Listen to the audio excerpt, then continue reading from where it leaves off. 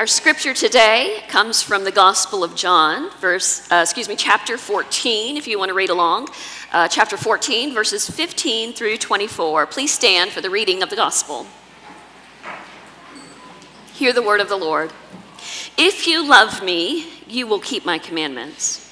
And I will ask the Father, and he will give you another advocate to be with you forever. This is the Spirit of truth, whom the world cannot receive, because it neither sees him nor knows him. You know him, because he abides with you, and he will be in you. I will not leave you orphaned. I am coming to you. In a little while, the world will no longer see me, but you will see me. Because I live, you also will live. On that day, you will know that I am in the Father, and you in me, and I in you. They who have my commandments and keep them are those who love me. And those who love me will be loved by my Father, and I will love them and reveal myself to them. Judas, not Iscariot, said to him, Lord, how is it that you will reveal yourself to us and not to the world? Jesus answered him, those who love me will keep my word, and my Father will love them, and we will come to them and make our home with them. Whoever does not love me does not keep my words, and the word that you hear is not mine, but is from the Father who sent me. This is the word of God given to us, the people of God. Thanks be to God. You may be seated. So I always want to give us a framework of what we are learning together and where it happens in Scripture and where it happens in the liturgical calendar, because it matters. So today is the 6th Sunday of Easter. And although Jesus did not have this discourse or this lesson in the Easter season or post-resurrection season, we look at it and find new meaning in what Jesus is telling us, knowing where we are in the story. So Easter is 6 weeks behind us, but next week is Ascension Sunday. So Jesus died once at his crucifixion, and he was resurrected and lives again and walks and eats and heals and teaches and visits one another.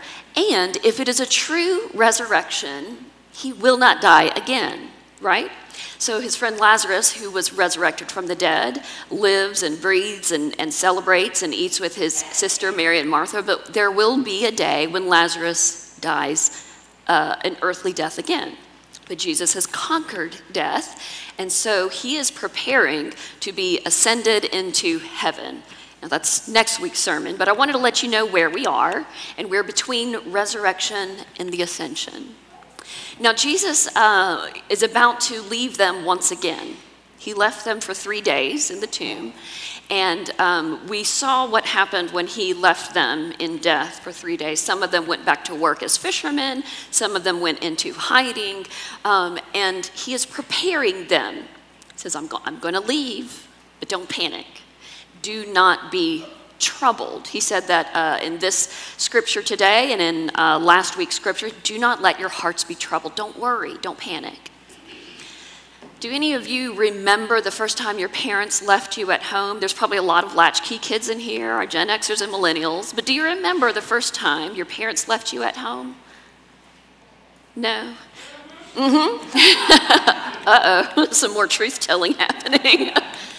Well, I remember, if mom or dad had to leave, they gave instructions, right, to keep us safe and don't panic. I'm just going to the store. I'll be right back. Don't answer the door. Don't answer the phone. Instructions before they left. And they said, I'm coming back. Don't panic. So the scriptures that we're reading in this section of the Gospel of John, chapter 13, 14, it's Jesus' final discourse. Last instructions before he leaves. Don't panic. Here's the instructions. I'm going to leave, but I'll be back. His second coming.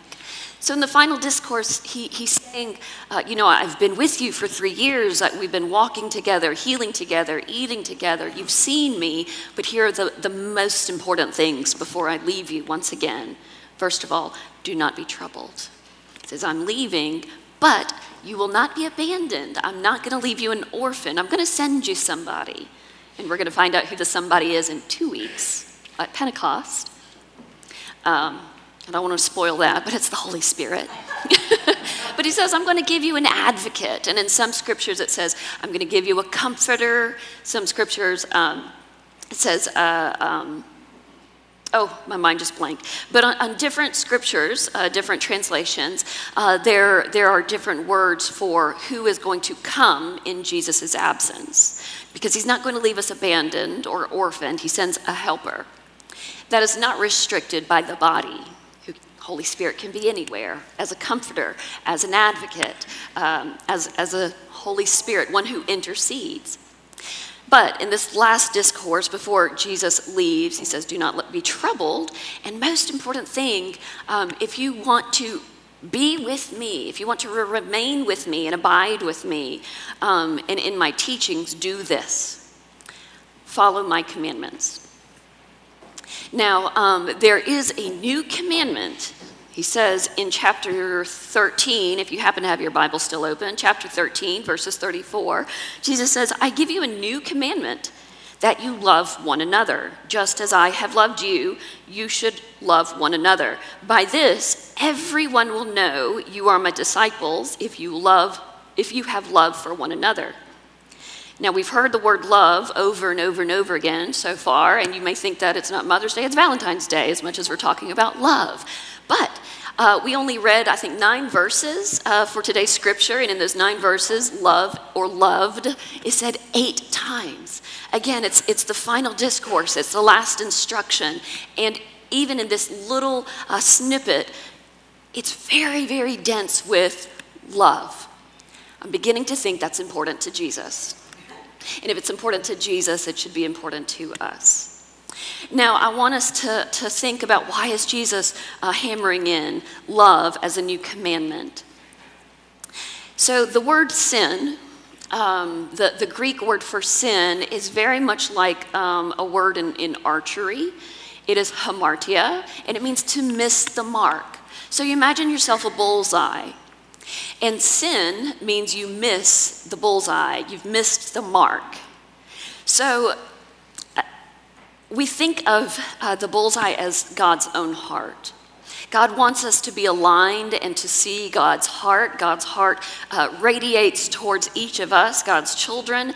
And when we are centered and focused on God's heart, we are on the mark. But when we sin, we miss the mark, right? And it's hard to get the mark dead center if we have strayed away from God. It makes it a little bit more difficult. And it makes it very difficult to hit the mark, to be centered on God's heart, if we're not even focused on God. And Jesus says, if you want to be in me and I in you and I am in the Father, and if you want the Father in you, this is very Trinitarian, by the way. He says, do this. Love. So we don't have to speculate about what it takes to hit God's heart dead center, to not miss the mark. It is to love. Now, I think of another way of thinking this is like alignment. Alignment. I'm not feeling great about the language of hitting the mark or missing the mark with archery. I think of alignment. And I think of alignment in 2 ways. If we want to be in the heart of God and in Jesus invited into our heart, we need to align with what Jesus is doing and what he's commanding us to do. And I think of alignment, feeling the presence of Jesus after he has ascended. What do we do? On Mother's Day, I was thinking of the motherly figures in my life, and my grandmother and my mother. And I try to think of, when do I feel like they are with me? When do I feel that they are present even though they are not here? My grandmother passed long time ago. I think I was in middle school. But I remember her and the shape of her body and the way her apron was tied to her and how flour was up to her elbows when she made homemade buttermilk biscuits. Did you ever have grandma that made buttermilk biscuits with you? I could smell the flour and the shortening, not shortening, shortening. And she says, don't mess with the dough. You'll make it tough. You just kind of slap it together. But when I eat homemade biscuits, I've only attempted to make grandma's biscuits twice and I failed. But when I participate in trying to make biscuits or eating homemade buttermilk biscuits, I feel aligned and I remember my grandmother very richly, right? Or my mother, who is still alive. She lives in Colombia, about 2 hours away. So we are apart. We are apart, just like Jesus is about to be apart from his disciples. But when I eat food that reminds me of home, when I eat kimchi, even in restaurants, I feel like our hearts are aligned. I feel like my mother is with me. So there are things that we can do to feel aligned with one another, those who are not with us. And Jesus says, I'm not going to be with you, but don't be troubled, don't panic. If you want to abide with me, aligned with me, if you want to be aligned with the heart of God, do this, follow my commandments, which is to love. Another way that I think of kind of alignment or not missing the mark, my husband and I, we are not bird watchers, I guess. We're bird noticers.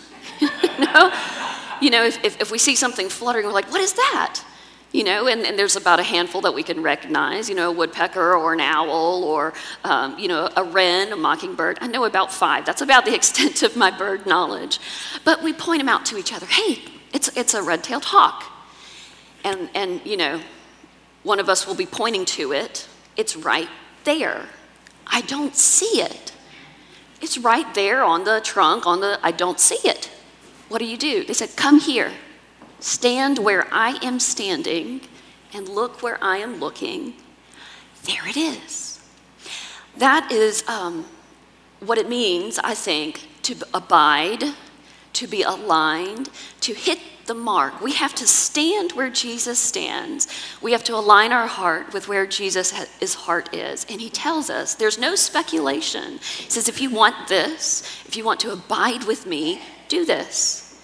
And it's almost mathematical. If you love me, if A plus B equals C, right? If you love me, you will keep my commandments.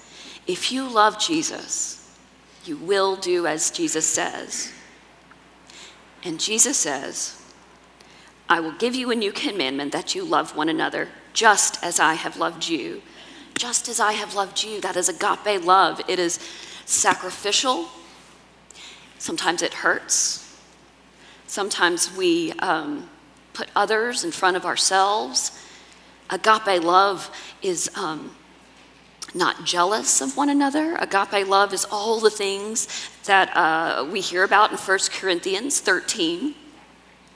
But very mathematical. If you love me, he's pointing to his heart, to God's heart. If you love me, you will do as I have commanded. You will keep my commandments, which is to love. And they say, how will we know that it's you? I always share this with teenagers. Ask me this more than any adult or child. How do I know if Jesus is with me? I want to experience Jesus. I want to know God is with me. How do I know? What does it feel like?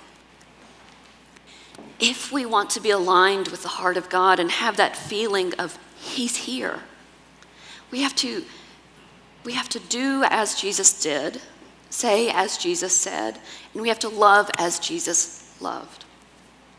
And we'll speak more on this because, I want you to come back next week and the week after to hear about the ascension and the Holy Spirit and what it feels like. But it's not quite like you're going to see the physical presence of Jesus right beside you. He has ascended, but you will feel the Holy Spirit. And the best way that I can describe it is like a little squinch, a heart squinch. When you are aligned with God's heart, when you do as God has commanded, which is to love as Jesus has loved, you feel it. It's not a visible thing that you can set your eyes on. It is something that you feel, that is disembodied, the Holy Spirit that comes and goes. So as we go forth from here, Ask yourselves, do I love Jesus? If you love Jesus, you will keep his commandments. Do not be troubled. It may be hard work, but you will not have to do it alone. The Holy Spirit comes and intercedes and teaches us and says, this is how to love. Step just a little bit this way, a little bit more to the left, and you will see the heart of God. Let us pray. Lord Jesus, we are grateful for you, that not only you gave your life on our behalf, you opened a pathway back to God's heart. You promise us resurrection and redemption. We give thanks to you that we do not have to wonder how to find you, how to invite you into our hearts. You tell us to love one another, and to love you. And we give thanks for the gift of the Holy Spirit that guides us and directs us and points to you. Lord God, we are most grateful. And it is in your Son's name we pray. Amen.